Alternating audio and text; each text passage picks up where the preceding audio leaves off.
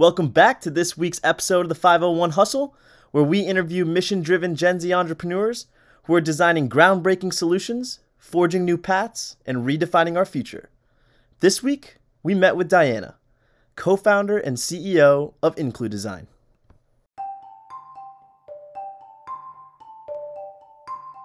Did you know that 61 million adults in the US have a disability? That's 26% of Americans. And did you know that 6 million of these folks with disabilities use a wheelchair? Now, even though this population is by no means a small niche, this demographic, people with disabilities, are one of the most overlooked demographics in American culture and business. A few weeks ago, we had Emma Butler, founder of Intimately, and she gave us insights into the lack of accessibility in the clothing industry. And today, we have Diana Perkins, co-founder and CEO of Include Design, a design firm creating adaptive products that empower individuals with disabilities. And Diana, along with her team, are getting ready to release their first product, the Lap Snap. They had a $10,000 Kickstarter goal, which they met in the first week, and Include Design will now use that money to manufacture the Lap Snap at scale. Now, the Lap Snap was initially created to aid wheelchair users with the struggle of carrying several items while grocery shopping. And although that's still its primary functionality, with the versatility of the Lap Snap, it soon became evident that the Lap Snap made doing laundry, gardening, cleaning, and even transporting pets a lot easier and self-sufficient for wheelchair users. The founders of Include Design began by participating in Brown's 2020 Breakthrough Lab Accelerator and has since then been featured in Providence Business News and named one of Rhode Island's top 10 startups to watch in 2021. A design firm rooted in the Gen Z principles of inclusion and providing accessibility through product development, Include Design envisions a world where individuals with disabilities are both independent and prioritized. And with that, thank you all for tuning in to this week's episode of the 501 Hustle. I am your host, Vivek. Let's get started.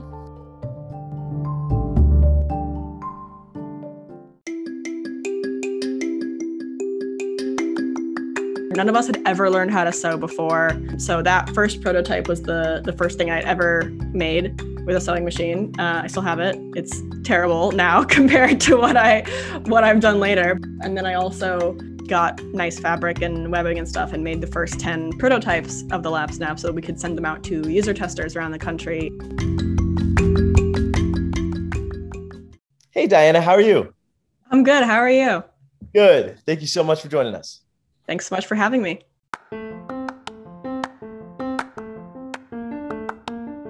Diana Perkins graduated in 2020 from Brown University with a BS in Mechanical Engineering and a BA in an independent concentration in Industrial Design. I wanted to make products that help people. I know it's a cliche reason to get into engineering, but I think it's a reason that a lot of us get into engineering. And I realized that Brown's traditional engineering program wasn't necessarily going to help me do that. So I decided to start taking classes at RISD in their industrial design program, doing some psychology, sociology, stuff like that. And I eventually ended up creating my own major, industrial design. Her interest in product design for disabled population arose through working with the American Printing House for the Blind, the nation's largest producer of Braille books and educational aids for the blind and visually impaired over the past 5 years. APH is in Louisville, Kentucky, where I grew up. And I worked there as just a regular engineering intern after my freshman year and loved it so much that I went back and did my capstone for my IC with them. And I loved my time there. And it really made me want to do product design for disabled populations because I had so much more fun there and the work was so much more rewarding than any of the other internships I had. Since graduating, she started Include Design, a Rhode Island-based product design firm with the goal of creating products that empower individuals with disabilities around the world. And they just launched their first product, the Lap Snap.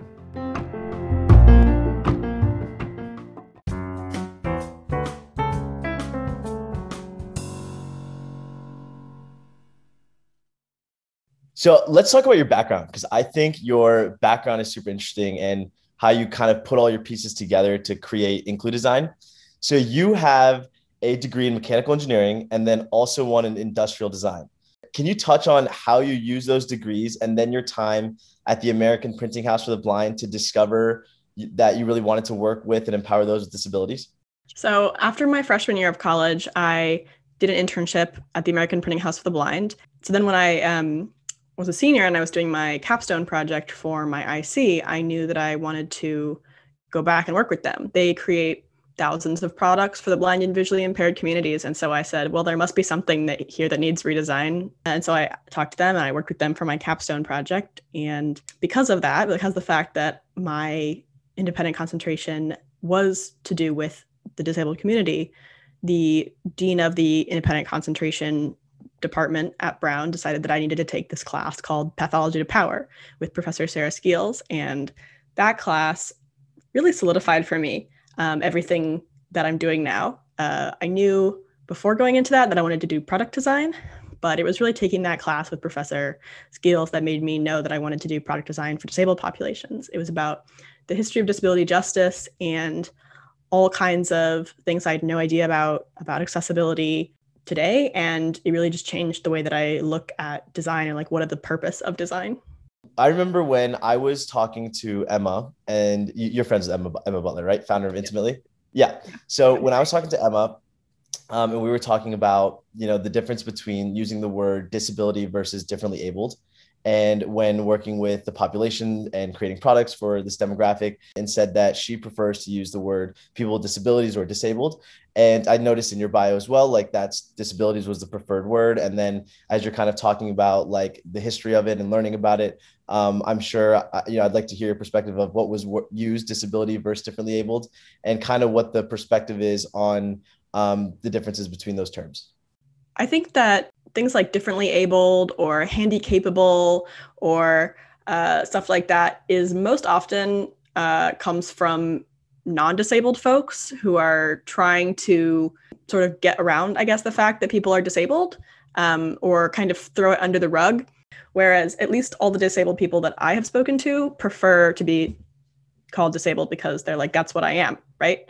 No, it's not a bad thing. Right. It's not a bad thing. It's not a dirty word. It's just, a fact of who I am. I don't, shy away from saying that I'm a woman. It's just a part of my identity. And some people prefer disabled person versus person with a disability. That's identity first versus person first language. But the disabled community is much more split on that than on disabled versus differently abled. So we tend to use both person first and identity first language because people feel differently.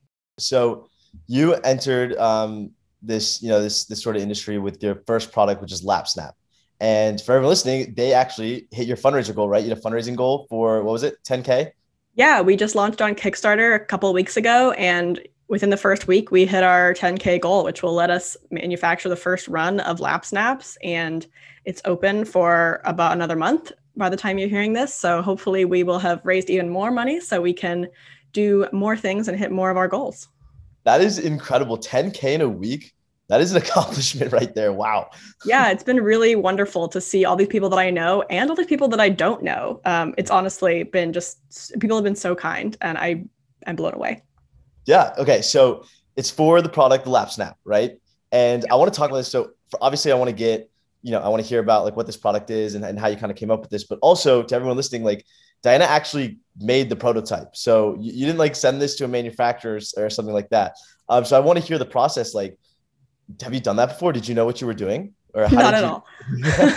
I had done prototyping before for, engineering school, but with wood and metal, I was on the car team. So I helped build a race car, but there's no fabric in that.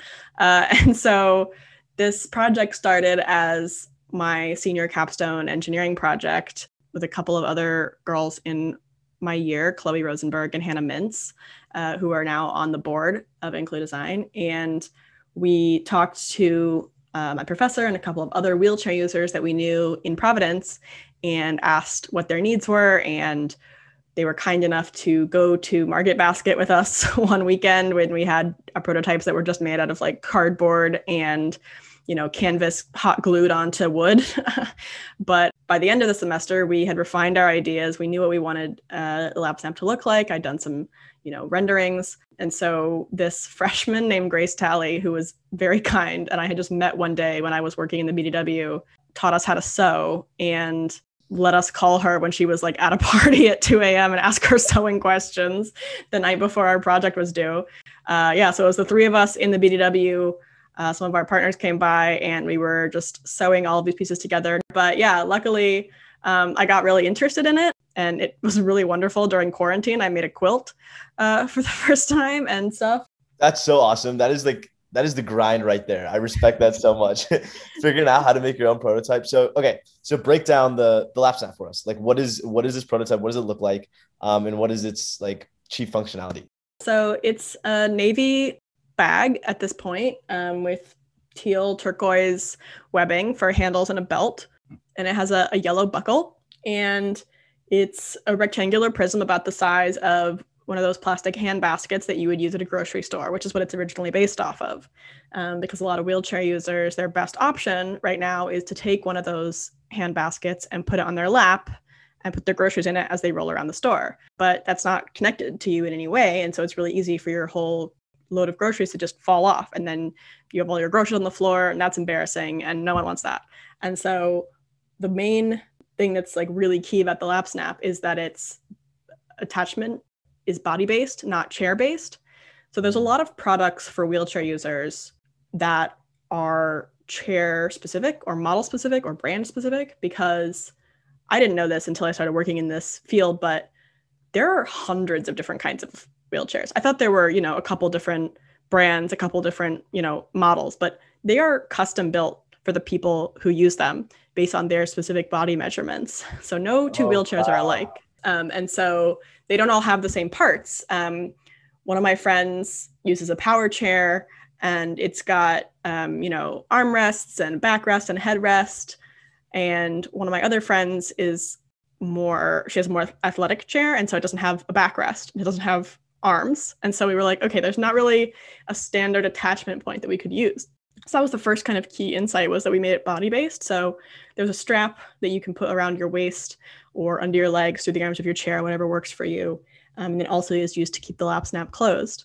And so it's collapsible. When you are not using it, you can throw it in your car or, hang it on the back of your chair if you want to, take it with you to the store. And it's got some pockets on the side closest to you, so you can put your phone, wallet, and keys, stuff like that, so that you don't have to kind of try and twist around and get into a backpack behind you or something like that.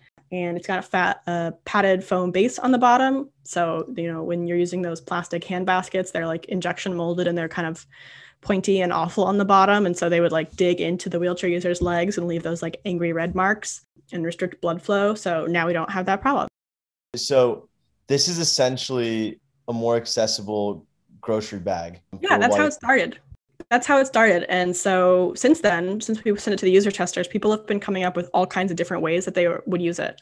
We've gotten laundry. Some people use it for gardening, household chores, apple picking. One woman has like 6 tiny dogs she wants to carry around in her LabSnap. So the possibilities are endless. But basically, anytime you need to carry stuff, this can be helpful.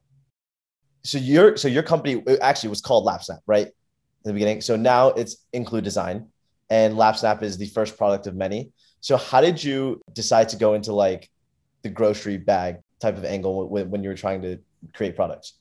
Sure. So one of the people I originally worked on this with, her younger brother used to be a wheelchair user. And so she was interested in doing something for that market. And she knew from her experience with her brother that luggage had been really difficult for him when they had tried to travel as a family. And so we asked my friend Sarah, who's a wheelchair user, hey, is this a problem for you? We're thinking about designing some luggage for wheelchair users. And she said, no, not really. I just put a duffel bag on my lap. And if I have more than that, I get my husband to roll an extra bag for me. But what's really difficult is grocery shopping. And so that's why we always talk at Include so much about the human-centered design process and working collaboratively with the people that you're designing for, because I think a lot of able-bodied designers can really easily fall into the trap of designing what they think that people with disabilities need, as opposed to actually asking them and working alongside with them through the whole process. So let's talk about that human-centered design process. So you're going through creating this prototype, and you mentioned, you really didn't know how to do it. You learned how to sew, and you did that whole thing. But I mean, I'm sure there's so much more there when it came to like talking to the right stakeholders, like you said, making sure that everyone's voices were considered when creating this product. And you called it the human-centered design process. So like internally with your team, what are the types of questions you're asking, or how do you go about that process? And what does it look like when you're actually, I mean, beyond sewing, like what does that look like when you're coming together and putting it all together to create your final prototype? Yeah, so the human-centered design process is something that we use all the time at Include. And in the beginning, we were actually going to the grocery store with wheelchair users first to see what they did, so we could understand, what they were doing now, what kind of solutions they had currently available to them, and then later to test our early prototypes that would, kind of model one feature or one aspect of the prototype of the product we were trying to create. Obviously, since the pandemic started, we have not been able to do that. So we shifted to doing a lot of virtual interviews. We did a couple dozen over last summer, and talking to as many wheelchair users as we could get talk to us, honestly. And everybody's really kind when they find out that you're interested in, working to design products for populations that are often overlooked. And so, we would talk to one person, they would introduce us to two other people, and then they would introduce us to a couple of their friends. And that's honestly how we got all of our research done. And then once we had done enough user interviews that we felt confident that our design was going to work the way that we thought it would, and that we had addressed, all the issues that people were bringing up, then that's when I sewed the first run and sent them out to people to do a 4-month long test with them. So that they would do surveys, and they would do Zoom interviews with us, and we would just get all sorts of information about how they were liking the product, what they were using it for, and how it could be better. So how long was that process, like creating the prototype to basically coming to something that you were comfortable enough saying, let's raise our 10K and ship this out to people? Well, this project started in fall semester of 2019. So I sewed that first prototype in, I guess, December 2019. Things were slower than usual, I think, with COVID. But yeah, I sewed the first 10 prototypes last summer, and we finished our user testing in January. And then since then, it's been, working with manufacturers. Kickstarters take a long time to plan. No one told me that, but they take forever to plan. So it's been about a year and a half in the making. You are a year and a half in, and you started while you were in college, and you were part of the Brown Nelson Center, and were you part of the B Lab and stuff, or? Yep, we did B Lab in 2020, and it was wonderful. Cool. So how is your team? What was the founding team like? And then how has that kind of grown over time the past year and a half? Yeah, so the founding team was the three of us from that design class, me, Hannah, and Chloe, and we did B Lab together. And then at the end of the summer, they both had other jobs they were going to do full time. Chloe's a financial analyst, and Hannah is a high school teacher, which is awesome. And so they are on the board now. And I have been bringing on some other people slowly over time, a couple of interns and volunteers that are really wonderful that help me get to where I am now. So now you've raised your 10K, and you said you're open for like at least another month. So let's hope you like more than double that. But you're going to be raising all this money. What is the next steps? Yeah, we have our manufacturing supply chain all lined up, which is great. So I don't have to sew them all myself. So we've got a plastic manufacturer, a metal manufacturer, and a fabric goods manufacturer, because there's a lot of different components to it, even though it's a very simple product. And we'll be placing the order and fulfilling the Kickstarter rewards by the end of the year. And then it'll be available on our website and also in a couple of other places, including there's a organization called Bridges, which has opening up a cafe / boutique store in a mall in New York of products created for or by people with disabilities. And we're going to have some lap snaps there as well. Awesome. So you're going to be selling, I'm assuming, direct to the consumer. Yep. Is there any like plans to try to get this provided by stores? That is something that we have thought about and are still considering. But I think one of the things that wheelchair users have repeatedly identified as being really helpful about the Lap Snap is that it can go home with them. So, whether you're using, some combination of an electric shopping cart or pushing a regular shopping cart with your hands while also trying to wheel your chair, or the plastic hand baskets, which are all terrible options. At the end of the trip, you can wheel it to your car maybe, but then you have to either take it back into the store or whatever. But then also you can't get it home with you, either on public transportation. You can't, take the shopping cart home with you or throw it in your car. We actually have talked to a bunch of wheelchair users who did end up just like stealing the shopping baskets because that was the easiest thing for them to do. And then they would like get too embarrassed to take them back. So yeah, the lap snap is really easy because it just has handles on the side. You can just place the whole thing in the trunk of your car or leave it on your lap while you're, taking the bus home. And then you can take it from your car inside really easily and unload your groceries. So it is something that we're interested in, but it's not our first priority. Cool. So this is pretty much made, the money's there, and you're going to be, manufacturing this and getting it out to your consumers' hands. I'm interested what the process for finding a manufacturer and making that partnership was, because we talk to people, either they're like early stage or they're like just making the prototype and they're going to find a manufacturer, or they're like bigger, like Emma, and they've, kind of figured this out and they have a manufacturer they've worked with. But I want to talk to you with that unique perspective of you're in the middle where you just kind of solidified that partnership. Like, what does that look like when you have a product or a prototype, but now you got to go find this manufacturer that you trust, that, you can pay a solid price, that's reliable, and get it out to as many people as possible. What was that like? It was definitely one of the more difficult parts of starting this business. I thought, having worked in manufacturing before, that it would be really easy. I would just, send over some CAD files and we'd be good to go. But fabric goods manufacturing is a lot harder than that. Luckily, we're not doing clothes, which are even more difficult to get right because you got to think about how it, fits the person. But I learned about tech packs, which are like these giant spreadsheets of all the dimensions and drawings and patterns and all that kind of good stuff. So we got connected to a couple people just through personal connections. And then we also used the Rhode Island Polaris MEP program, which is really wonderful. They have a supplier scouting program, I think it's called, where they will help you get connected to suppliers in your region or across the US that are interested in making what you have. So you get to send out a little, like, some pictures and description of what you're looking for, and they'll get people to respond to you. And so we've partnered with a manufacturer for the soft goods component called Peckham Incorporated, which is in Michigan, and they are actually a nonprofit that helps people with disabilities and other barriers to employment get job training and then helps place them in the community in other roles. Oh, wow. So now they're going to help you with this. Are you looking at next products for Inklu Design, or are you kind of more focused your resources on LapSnap and waiting to get this massively manufactured? Yeah, I mean, until now, it's definitely been focused on the LapSnap because I wanted to make sure I could do one product well before I started trying to, do other things. The easy next products are a smaller version of the LapSnap because wheelchair users are so variable in size. Sorry, wheelchairs are so variable in size. I guess wheelchair users are also variable in size. A smaller version for people who have smaller chairs or are children or who use walkers instead of wheelchair because they also have a lot of difficulty carrying things.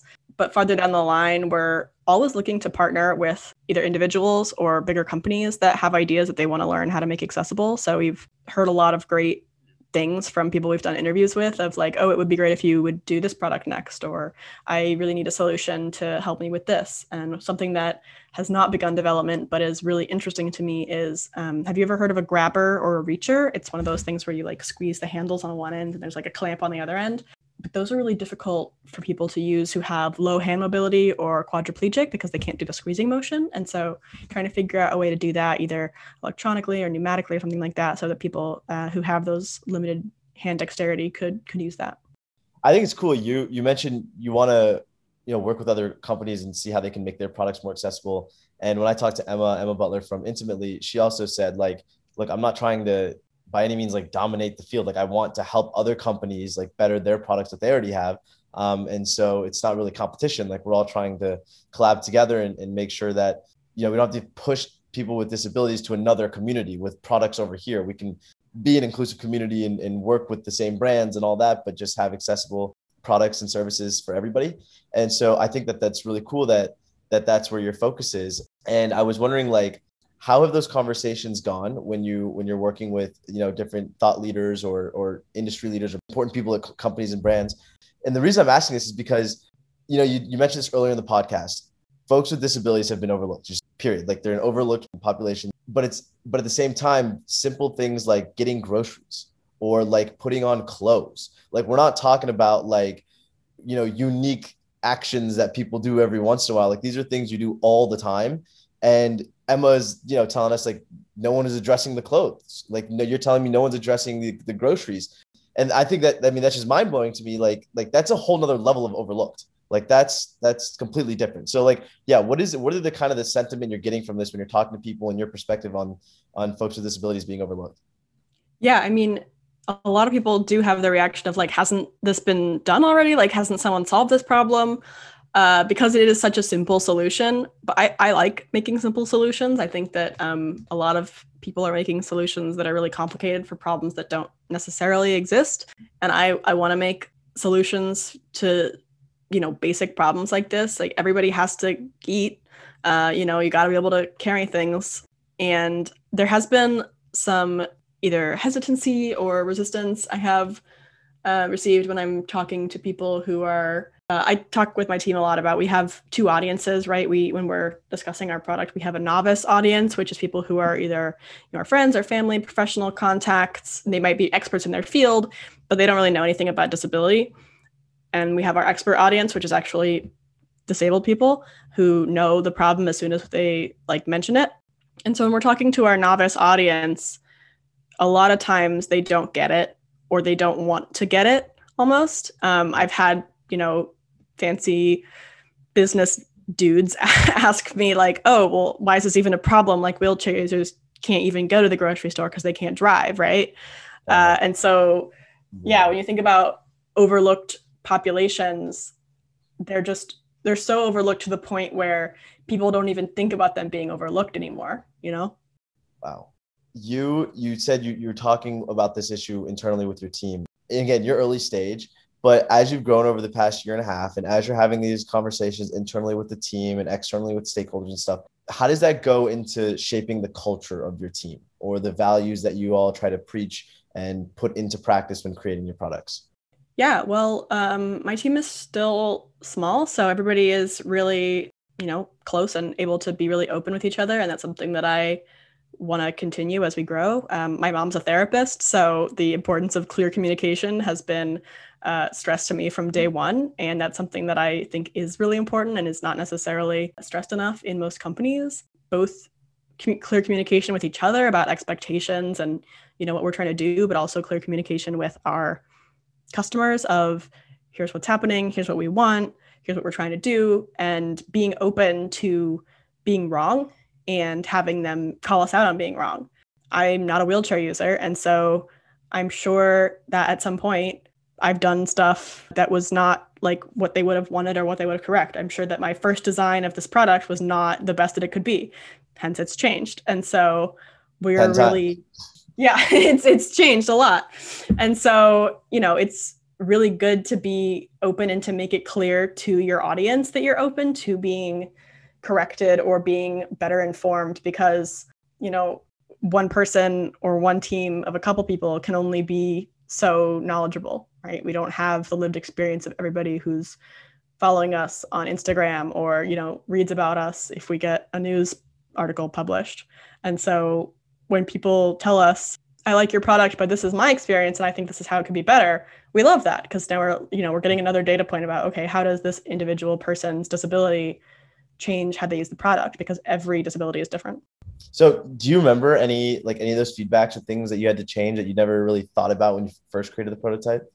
I'm just curious how that iteration process went. Yeah. Yeah, when we first created the product, none of our user testers or people we talked to were quadriplegic, for instance. And so we're working, this is something I forgot to mention earlier, but we're also working on a version of the LapSnap that's more quad friendly. So for instance, it has a parachute clip on it, which a lot of people can't do because of limited hand dexterity. And so we're working on with magnetic clasps. And additionally, something that I had no idea was that some people who are quadriplegic, they have limited trunk mobility. And so they wanted it to be one handle across the top, kind of like a messenger bag, instead of two handles that you could hold with your hands, so that they could loop it around their neck and link one arm behind the chair to kind of stabilize themselves while they were using it, which I had no idea of. And that was a really interesting insight for me. So we're going to be working on that one in the future as well. Well, that was wonderful. Thank you so much. I feel like we got a great amount of Q&A right there. That was awesome. I always like to ask at the end, how can, as you guys grow, like how can we get our community help out? Because I'm seeing potential everywhere, right? And it's just waiting for everyone to blow up because, the oldest of us are what, like 25, 26 maybe. So we're all really just teetering there, and you just raise your money and you're about to get it out there. So I know you're going to be growing, and I want to know if there's any way that we could get our community to help you out, whether that's like you're looking for hires or you're looking for more people to test your products and give you feedback, or you need donations on your website. What are the different ways that we could get involved to help you out? Yeah, we're always looking for more passionate people who want to work on products to help disabled populations. So if you're interested in working with us, you can reach out to us at thelapsnap@gmail.com. You can check out our website, include.design or thelapsnap.com to see what we're up to recently. So right now, if you go look at it, you can see our Kickstarter link is there, and you can check out our campaign and back us if you're interested. And you can follow us on Instagram or Facebook at include.design to keep up to date with everything that's going on. Awesome. Well, thank you so much. This was a very insightful conversation. You and Emma are both doing awesome things. I'm so glad you guys are like great friends. And I don't know like what's going to happen in the future with maybe a potential partnership between Intimately and Include Design, but we're going to have to keep up with you too, because there's going to be some crazy cool things you guys are going to do in the future together. So thank you so much for being here, and everyone listening. Thank you all for tuning in. Definitely check out their website, go donate, because this is just great, impactful work that they're doing. So thank you. And I hope everyone has a wonderful weekend. Thanks.